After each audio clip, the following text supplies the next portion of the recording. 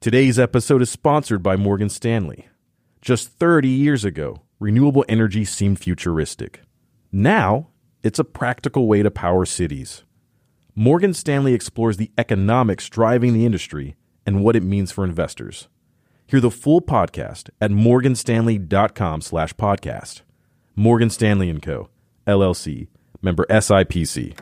Opening bell in about 20 seconds. Let me just set the stage for you. Money, money, I want more money. You cannot have it all. This whole system is too confusing. Hi, I'm Ben White, and this is Politico Money. Hello, and welcome to the latest edition of the Politico Money podcast. Thanks so much for joining us. This week, I spoke with former Treasury Secretary Jack Lew at his offices in Midtown Manhattan. We get into the Trump White House, the tax bill, what it was like for him when it became clear on election night that Hillary Clinton was going to lose and Trump was going to win, as well as the market's exuberance under the Trump administration and what could bring it all tumbling down. So I hope you'll enjoy this conversation. And thanks, as ever, for listening to the podcast. If you're enjoying it, please do subscribe on Apple Podcasts or your favorite podcast platform. Rate us and write a written review. But without further ado, let's get to my conversation with Treasury Secretary Jack Lew. All right, let's rewind to election night 2016. Obviously, you were hoping for a win by Secretary Clinton. You've worked with her and known her for a long time. What was that night like for you when it went from looking like we're definitely getting a Hillary Clinton presidency to, oh my God, Donald Trump is going to win the White House? Like, where were you, and what did it feel like? I generally spend election night privately. I'm not a big believer in being in celebratory settings when the outcome is a pretty binary one usually. I had a bad feeling before the election. I decided to be in Washington, not in New York. I voted absentee because I just thought I had to kind of be there if something unsettling happened, and I needed to be part of a. You mean if the market reaction? If there was a market reaction, and I kind of early in the evening saw counties that troubled me. I did not treat it as a done deal. And, look, the fact that President Obama went to Michigan on a rather urgent basis just a few days before the election was a bit of a canary in the coal mine that things weren't where they needed to be. I went into the work the next day. I went to the White House to the morning meeting. I went to the Treasury to the morning meeting. And I tried to kind of buoy people's spirits with a bit of a historical recollection that a lot of them who were younger than me hadn't experienced crushing election outcomes. And the country survived. We survived. The pendulum swung back. You take 2 steps forward. You take a step back. You take 2 steps forward again. And, I think I actually kind of gave people a bit of hope that it was not going to be as bad as they thought it was. I'm not sure, looking back a year, that I could have imagined the year we've just been through, but I still fundamentally believe that the country bounces back. The country doesn't just go in one direction, and that the American people are good, and they're seeing things that do not comport with their values, and then in the long run will not make that the future of the country. Does that mean there won't be damage in the meantime? I think there's damage every day. I also, worry about kind of taking the cork out of the bottle and letting things that were just not acceptable in kind of public discourse or private discourse and out there, things that are hateful, things that are just wrong, things that are, if they're tolerated, can spread more easily than what if specifically are you thinking about there in terms of what the president has said or people who support him have said? The Charlottesville thing, like what do you think are the most damaging Charlottesville things? is emblematic in a very powerful way, but it doesn't stand alone. The idea that it's okay to say things like that people in the streets in Charlottesville were saying, or what the president said when he said there are good people on both sides. The idea that there are good people on both sides of that situation is not something that can be accepted. And I don't think most Republicans accept it any more than I do. It is something that if it gets into the kind of bloodstream, that it's okay to say things like that, you worry about how easily that's reversed. Yeah, and what about the sort of constant vilification of the press? I mean, I don't necessarily love all the journalists tooting their own horn, all that kind of stuff. We're, indispensable. But in many ways, the free press is a fundamental pillar of America's founders. Founders certainly believed believed that. They certainly believed it, and they kind of enshrined it in our founding document.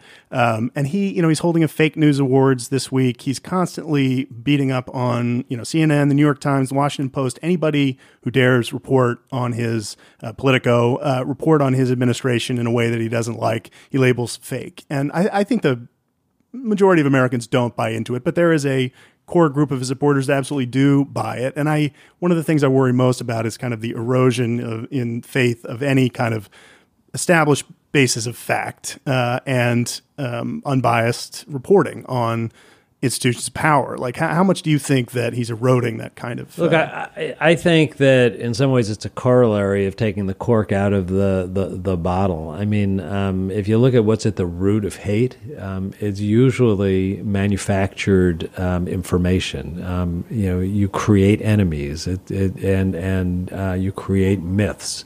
I think the idea that we would accept that there are different facts is not an acceptable way to proceed. There are facts and there are opinions, and as Daniel Patrick Moynihan said, you're entitled to your own opinions, but no, sir, you're not entitled to your own facts. If different opinions are being broadcast as competing facts and different groups only read the facts that they agree with, that's not good for democracy either, because ultimately the way we end up resolving differences is by having an understanding and not having every issue be one of kind of venal choices between the good and the bad. I want to go back to the election night for just a second, and the next day when you went into Treasury and the White House and trying to reassure people that the world wasn't ending and that there was a more long-term future for the ideas they believed in. What was the president like in the day after Secretary Clinton lost? Like, how did he react? He was not surprisingly in a kind of similar place, where I was. I'm told that what I said at the morning meeting got repeated to him, and went into his thinking about how he would share his views. I saw him later in the day. His philosophy, and he says this himself regularly, is that there's a long arc to history. You're making progress. You don't always go in the right direction. But you're trending in the right direction. We've made a lot of progress. We'll make more progress. There's you've got to kind of stay engaged to keep pushing forward. The levers you have to push forward when you're in the minority are much reduced. So right now is a very frustrating time for people who would like to make a difference.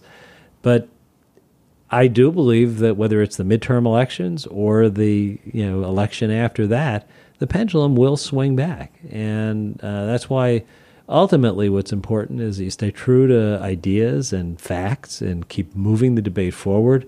What you can't do, and I've repeated this numerous times to groups of young people in particular, you can't abandon the field. Mm-hmm. You can't get discouraged and say, I can't stomach X, Y, or Z. You have to stay engaged, and you have to take on the ideas, and you have to do it respectfully. I don't think that we should turn everyone who's working in this administration into kind of an enemy. Right. I have certainly not done that. I've tried to, whenever anyone asks, be helpful in offering advice. I think people should. I've encouraged people to serve when they've called me and asked, should I serve in this administration? Has Treasury Secretary Mnuchin reached out to you at all? Did you have any? Do you have any discussions with him? Has he asked for your advice on anything? We talk occasionally. Yeah, okay.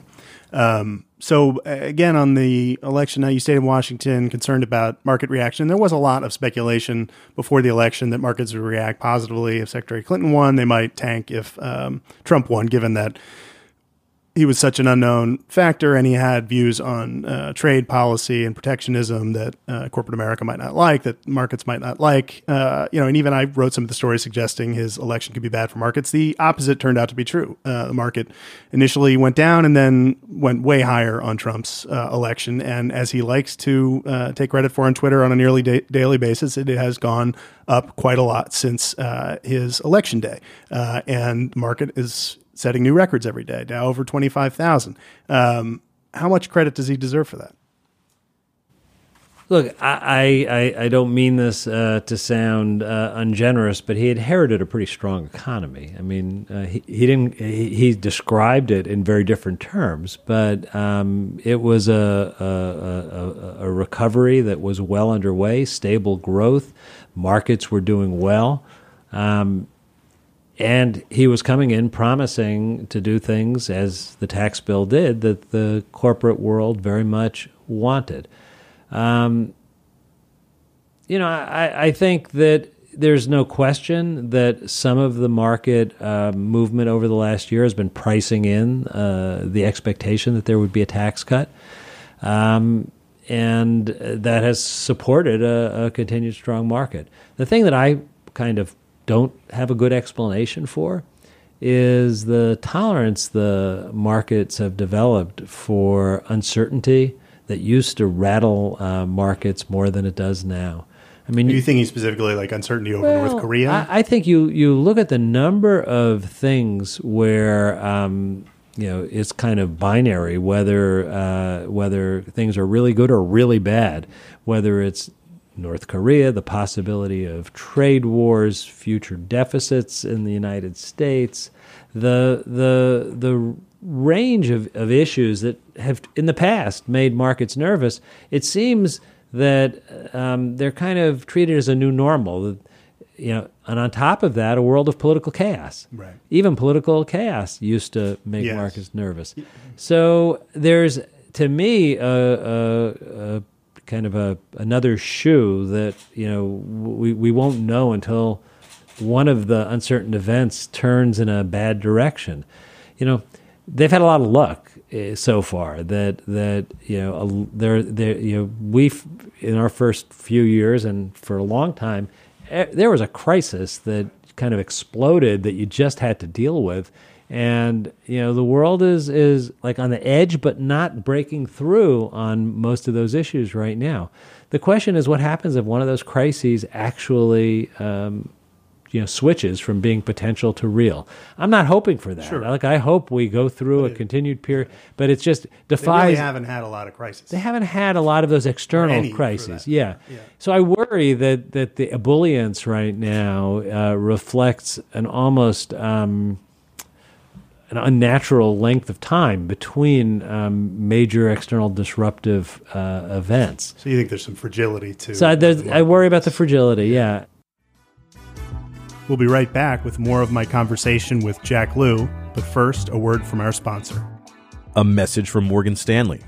Has alternative energy gone mainstream?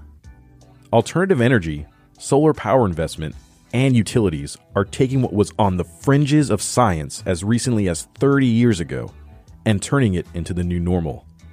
Biosphere 2, a massive science facility tucked away in the desert foothills of the Santa Catalina Mountains, was built for controversial space exploration experiments. Now it functions as a mainstream research facility, studying the potential for farming beneath solar panels, a technique that's already applicable for future colonies on Mars. Morgan Stanley's podcast discusses where the renewable energy industry has been, its transformation over the past few decades, and what it means for investors in renewable energy technology, as well as everyday consumers. Hear the full podcast at morganstanley.com/podcast and subscribe to the Morgan Stanley Ideas podcast. Morgan Stanley & Co., LLC, member SIPC. All right, let's talk about the Republican tax plan that passed the Congress, was signed into law by the president. I think you referred to it on Bloomberg TV as a ticking time bomb. I wonder if you would tell us what you mean by that. What is the bomb that's going to explode from this tax bill? Well, the bomb that's going to explode is that it spends an awful lot of money that we don't have. It was based on pretty far-fetched economic theories that it would pay for itself. I don't know any serious economists who really believe that it will pay for itself. To their credit, there are some who supported the tax bill who said they thought a tax cut was important enough, like Marty Feldstein, that you do it even if it doesn't pay for itself. Larry Kudlow, for that matter. Yeah, but it doesn't pay for itself. And that means that we know there's at least $1.5 trillion, or in the neighborhood of $1.5 trillion on its face. But within this bill are all kinds of things that expire in some number of years, 4 years, 5 years, 6 years. So when the time comes for individual tax cuts, which expire while the corporate tax cuts go on to be renewed, there'll be a lot of pressure to do that. Expensing in the first year, which may be the most important element of the bill in terms of encouraging investment, expires. The rate cuts continue. There'll be pressure to continue them. The costs are going to rise, not shrink, by the time we see what the full impact of this bill are. Now, the truth of the matter is, this was not the right time to spend trillions of dollars. It just wasn't. The economy has been growing steadily. We're in the 9th year of a recovery. We've just had the 75th consecutive month of jobs growth. You know, when we needed to put more foot to the pedal to get gas into the engine, we had a hard time convincing Congress, which was in Republican hands, to do more to keep the recovery going. Now's a time when the likelihood is that any benefit you get in terms of the macroeconomic stimulus will be offset by higher interest rates, and you're going to see just mountains of red ink. Now, how is that going to manifest itself? Well, I believe you're going to see some not consistent views taken on the part of people who supported this tax bill. You know, they didn't care about the deficit 2 weeks ago, 3 weeks ago when they voted for this, but when they come back next year, they're already talking about putting on the chopping block programs for poor people, whether it's Medicaid or food stamps. You're going to see attempts to limit how much can be spent on discretionary spending, which means education and infrastructure and all the things we need. I think that that's going to shortchange the future. So I think it's a ticking time bomb with multiple layers of explosion. So do you think the deficit impact is really a feature, not a bug of this thing, that in fact they are fine with the increased debt and deficit because it will give them a stronger argument to do the entitlement cuts that they want to do, the spending side that they want to cut, they could say? Yeah, look, I think they probably fall into multiple camps. There are some who have always thought that the way to shrink the size of government spending is to not have revenue to support what we need to do and to force the process of starve the beast, it used to be called. It is just a highly cynical approach to claim that a tax cut that's targeted towards global multinational businesses and the highest earning taxpayers to pay for that ultimately by coming back and proposing cutting things that go to the least fortunate, that is the most cynical strategy I can imagine. And very, very little in this bill does anything to help working people, middle-class people. And you look at the election just over a year ago, what was it about? It was about people worrying about, were their jobs going to pay middle-class wages? Would their kids have the kinds of opportunities they need? This is not going to provide that. The kinds of things you need to provide that are education and training money, infrastructure spending, the things that we're not going to have the money to do. To take the other side and play devil's advocate on their arguments for the tax cut plan, I mean, they make the argument that we had an uncompetitive corporate tax rate. I know the Obama administration tried to address that, obviously not going to 21, but somewhat higher on the corporate rate. But they say that this tax bill will do a couple of things. First, that it does give marginal rate cuts, at least in the first couple of years, to pretty much everybody, including working people, will have a lower tax bill. And that you will get an increase in productivity, which will drive higher wages and ultimately faster economic growth. Obviously, the economy was growing when you guys left after the Obama administration, but it was 2%. They think they can get to 3%, more productivity, higher wages. You think none of that will come true based on this tax plan? I think that the economy, when we left a year ago, was growing year on year, just over 2%. There were quarters that were 3%. Sure, there were quarters that were lower. I don't know that basic trajectory has changed. The fact that we see a couple of quarters in the neighborhood of 3% doesn't change the fundamental reality that potential GDP in the economy is limited by demographics and productivity. I don't see a lot in this tax bill that's going to drive productivity in a meaningful way. We'll see that. Yeah. But if it does, you're talking about small increments of growth, nowhere near enough to drive the kinds of results that are claimed by the supporters of the tax bill, and almost all of which can be offset if interest rates creep up even a little bit more. So if you ask me, will there be some short-term stimulative effect? Probably in the very short term. I don't think it's going to last very long, and I don't think it is going to be worth the price in terms of what we pay when the deficits start ballooning. If the deficit starts to grow and interest rates start to creep up, and we've seen what happens when deficits start to grow, and not just politics change, but investment attitudes change. So, getting back to kind of your question on the what would have been good, I am still an advocate of lowering the business tax rate. I thought that the idea that we were working on in a bipartisan way to lower the rate to in the mid-20s by reducing loopholes and paying for what we did, that would have been a really good thing to do. The fact that this bill decided to go farther than you needed to, there's no magic between 25 and 21, but it racked up bills that they could only pay by driving a huge wedge of debt. Mm-hmm. I think they kind of offset the benefit of what they could have done for the economy.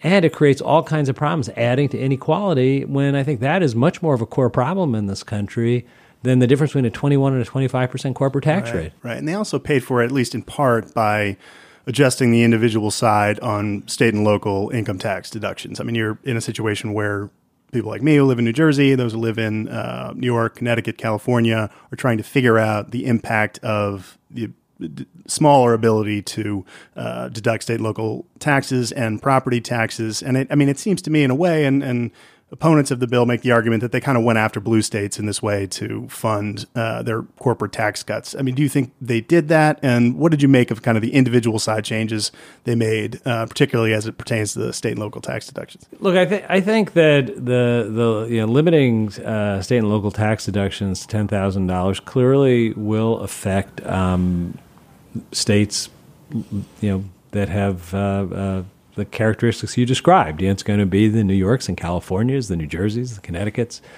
I don't think people were lining up on December 30th and December 31st to try to prepay their property taxes because they thought this was a good thing. Yeah. I was among them. Yeah, it's not making people feel more secure. If one of the things you need is for consumers to feel more comfortable and that helps buoy the economy, I don't know that taking away state and local tax deductions and limiting people's ability to deduct either medical or other expenses is going to give people that greater security. It certainly doesn't feel very fair at a time when the tax rate at the very top at the last was lowered in a way to perhaps offset the impact of some of the curtailment of state and local tax deduction on the most wealthy. But what about people who are earning $75,000 or $100,000 a year, who are maybe going to get something modest for a year or two, and then they're going to see that their brackets are indexed in a way where they pay more taxes, their rate cuts expire unless Congress extends it and spends more money they don't have. It's not a picture of stable, predictable, secure economic planning.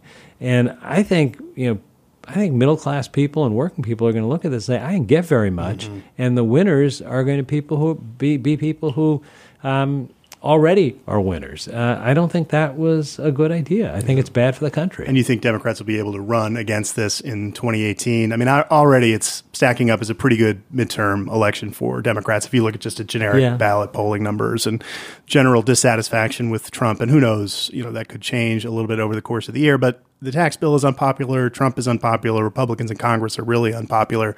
Do you think Democrats can go to the polls and make the case that they're getting screwed by this tax bill, and you should throw Republicans out of office. Yeah, look, I think the history of midterm elections should be cautionary to any first-term president. I was in 2 administrations where the midterm elections were not great, and the intervening administration had the same experience. That was without all of the added factors of the unpopularity of the president. There's always some issue that people grumble about when it comes time for the midterms. I think there's a little bit more to grumble about than normal. If you're a middle class American, if you are relying on the Affordable Care Act for your health insurance, and the changes that were tucked into the tax bill are going to make it harder for you to afford your health insurance, the subsidies aren't going to go to middle class people who see higher premiums because of these changes. I'm a support making sure that people who are at the bottom end get the subsidies they need, but there are people who are going to be looking at their bills and they're going to be going up. They're paying more taxes net because of the loss of the deductions, and our experience in the Obama administration was that the small tax cuts that individuals got were not they didn't resonate that much with people. We had Making Work Pay, which it was a source of frustration that there was a real tax benefit that wasn't highly valued by voters. So I think there is a lot there for Democrats to work with. You have to be able to make the case. You have to be willing to make the case.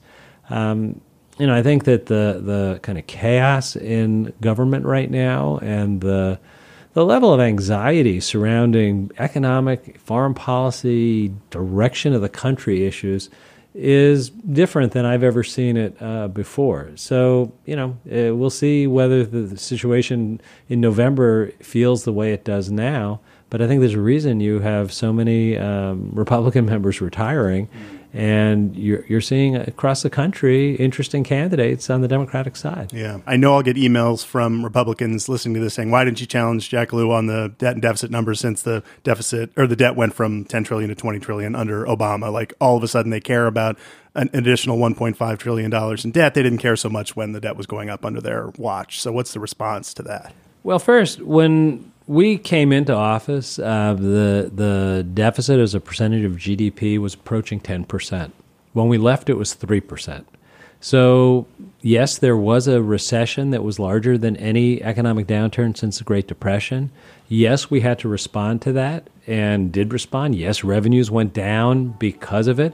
But we picked ourselves up and came back. And to get the deficit to 3% of GDP, to essentially be running what's called, primary balance, where the only deficit we had could be attributed to payments of interest on the debt. It wasn't attributable to new spending.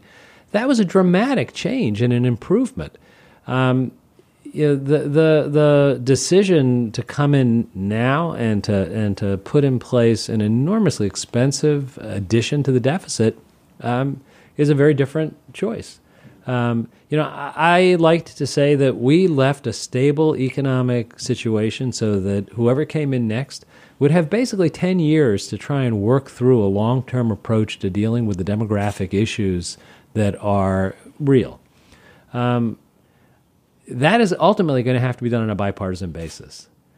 This tax bill being done on a purely partisan basis, driving the debt up as quickly as it does, is going to make it harder, not easier, to reach bipartisan agreement. I mean, any proposal now to reduce the deficit for the next period of time will be seen as paying for these tax cuts. If that had been done for the purpose of a mutually embraced objective, and we'll talk about infrastructure in a few minutes, infrastructure would have been a mutually embraced objective, it wouldn't have that same character. Yeah.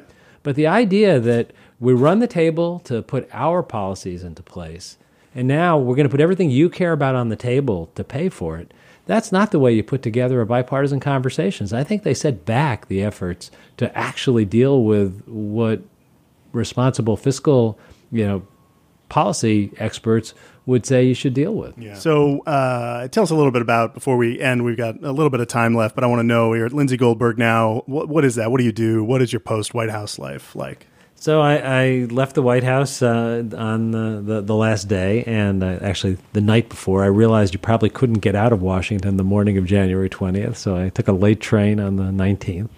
And I spent the first year teaching at Columbia and Columbia University School of International Public Affairs, and I recently joined a private equity firm, Lindsay Goldberg, and I'm continuing on the faculty at Columbia. And it's a private equity firm that focuses on family businesses to partner for long-term investments to build companies.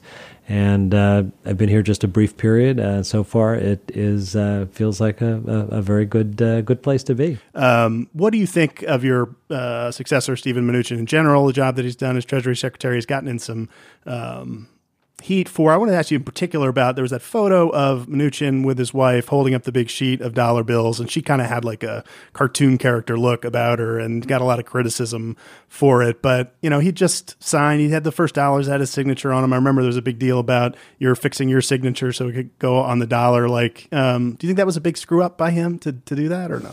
I've made it my business not to comment on my successor. I chose, when I went to the same thing, to go with my wife, my children, and my grandchildren, and it was a pretty exciting moment, right. But it didn't create a lot of news. Right. Well, maybe because you didn't have a photo released, or maybe did you hold up a sheet of dollar bills for a photo op when you first had your signature on the currency?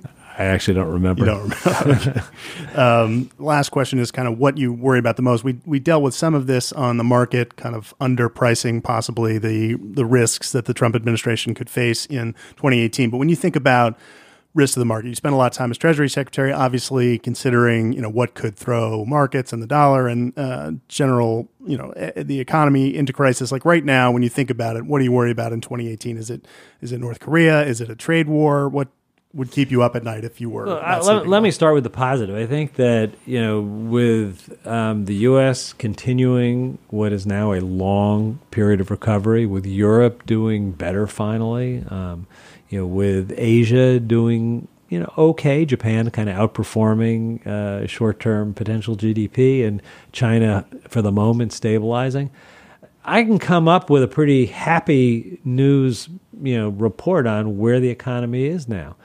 I can also point to risks where if any one of them were to kind of unwind in a bad way, nobody knows exactly what comes next. Whether it's North Korea, it is, I hope, still a very low probability risk, but it is a very high impact risk. So it's not in my professional life, in my life, we haven't had a serious level of concern about nuclear conflict.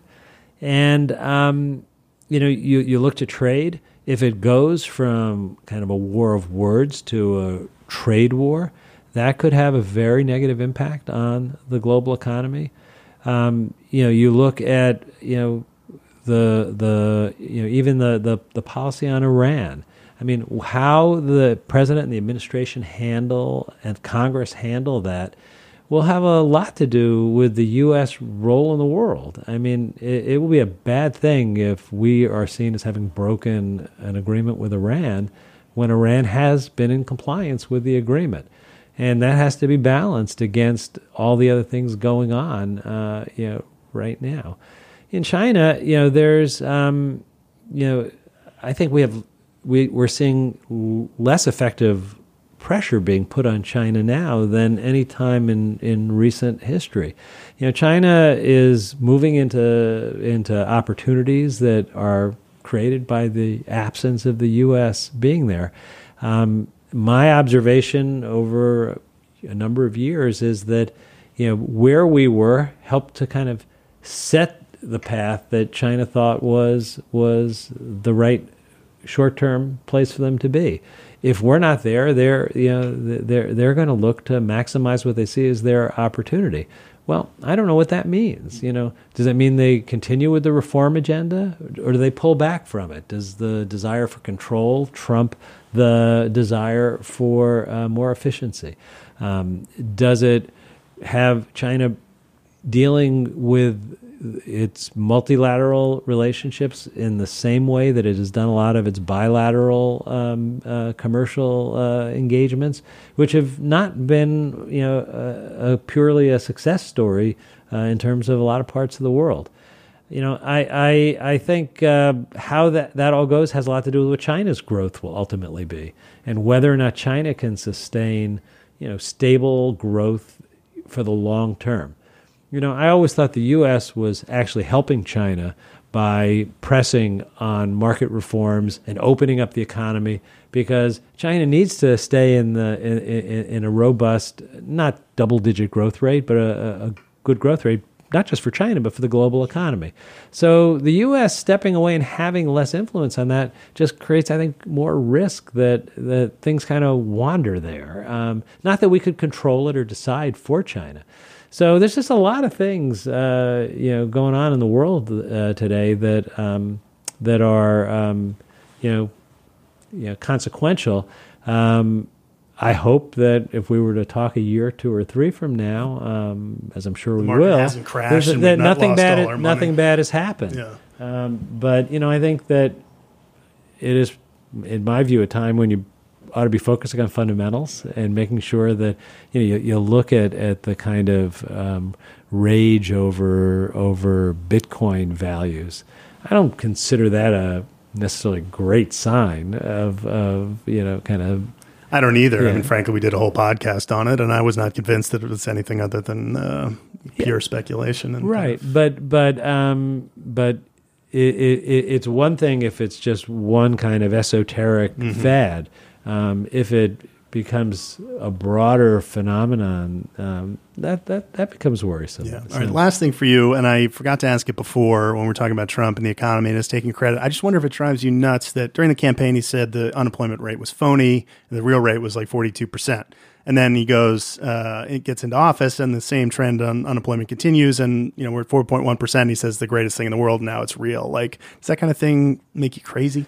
I'll tell you what makes me crazier. Describing the economy that he inherited as being, as if he had come in when we did in 2009. I mean, you described it as an American hellscape or not the hellscape. What was it? American Carnage. American Carnage. I mean, it was that. I mean, I give political figures of all stripes some license in terms of changing their view of things on a basis of convenience, but he inherited a strong economy.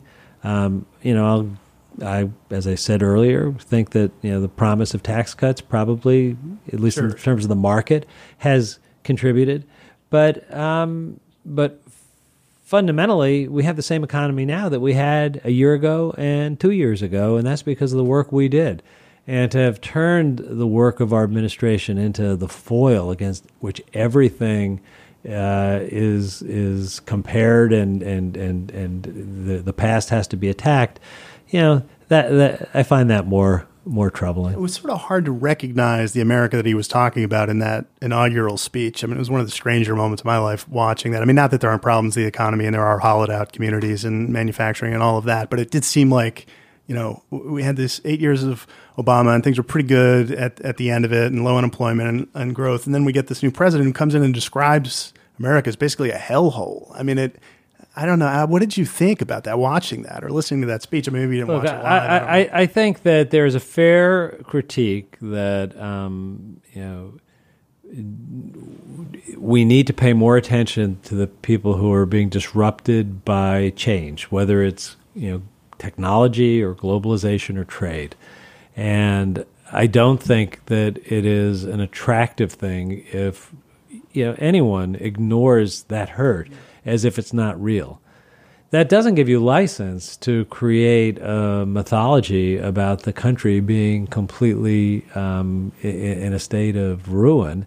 And I don't think it helps to solve those problems to create an inaccurate portrait of what is the current situation or what the causes are. This is going to probably sound a bit unrealistic given where we sit today, but what we need to have is a bipartisan conversation about how do you deal with some of these things. How do you deal with the need for retraining workers and making sure young people are educated with the skills for the 21st century? How do you deal with long-term demographics so that you don't have to have this kind of sort of Damocles hanging over your head? These are not the kinds of things that can be done in a hyper-partisan world. I don't think we're going to get back to that in the next few days. It's not as if, January 2018 is the ideal moment for that. But if the 2016 and 2018 elections put us in a place where there's more people coming in the middle who want to talk about how do you solve problems in a way where you work together, that would be a good thing for the country. I'm not necessarily predicting it, but it would be a good thing for the country. Well, hope springs eternal. Jack Lew, thanks so much for your time. We really appreciate it, and hope you'll join us again. Thank you, Ben. And that's a wrap for this week's podcast. We'd like to thank Treasury Secretary Jack Lew for joining us, all of you for listening. I'd like to thank my producer, Bridget Mulcahy. And of course, if you're enjoying the show, please do subscribe on Apple Podcasts or your favorite podcast platform. Rate us and write a written review, and we will be back with you next week.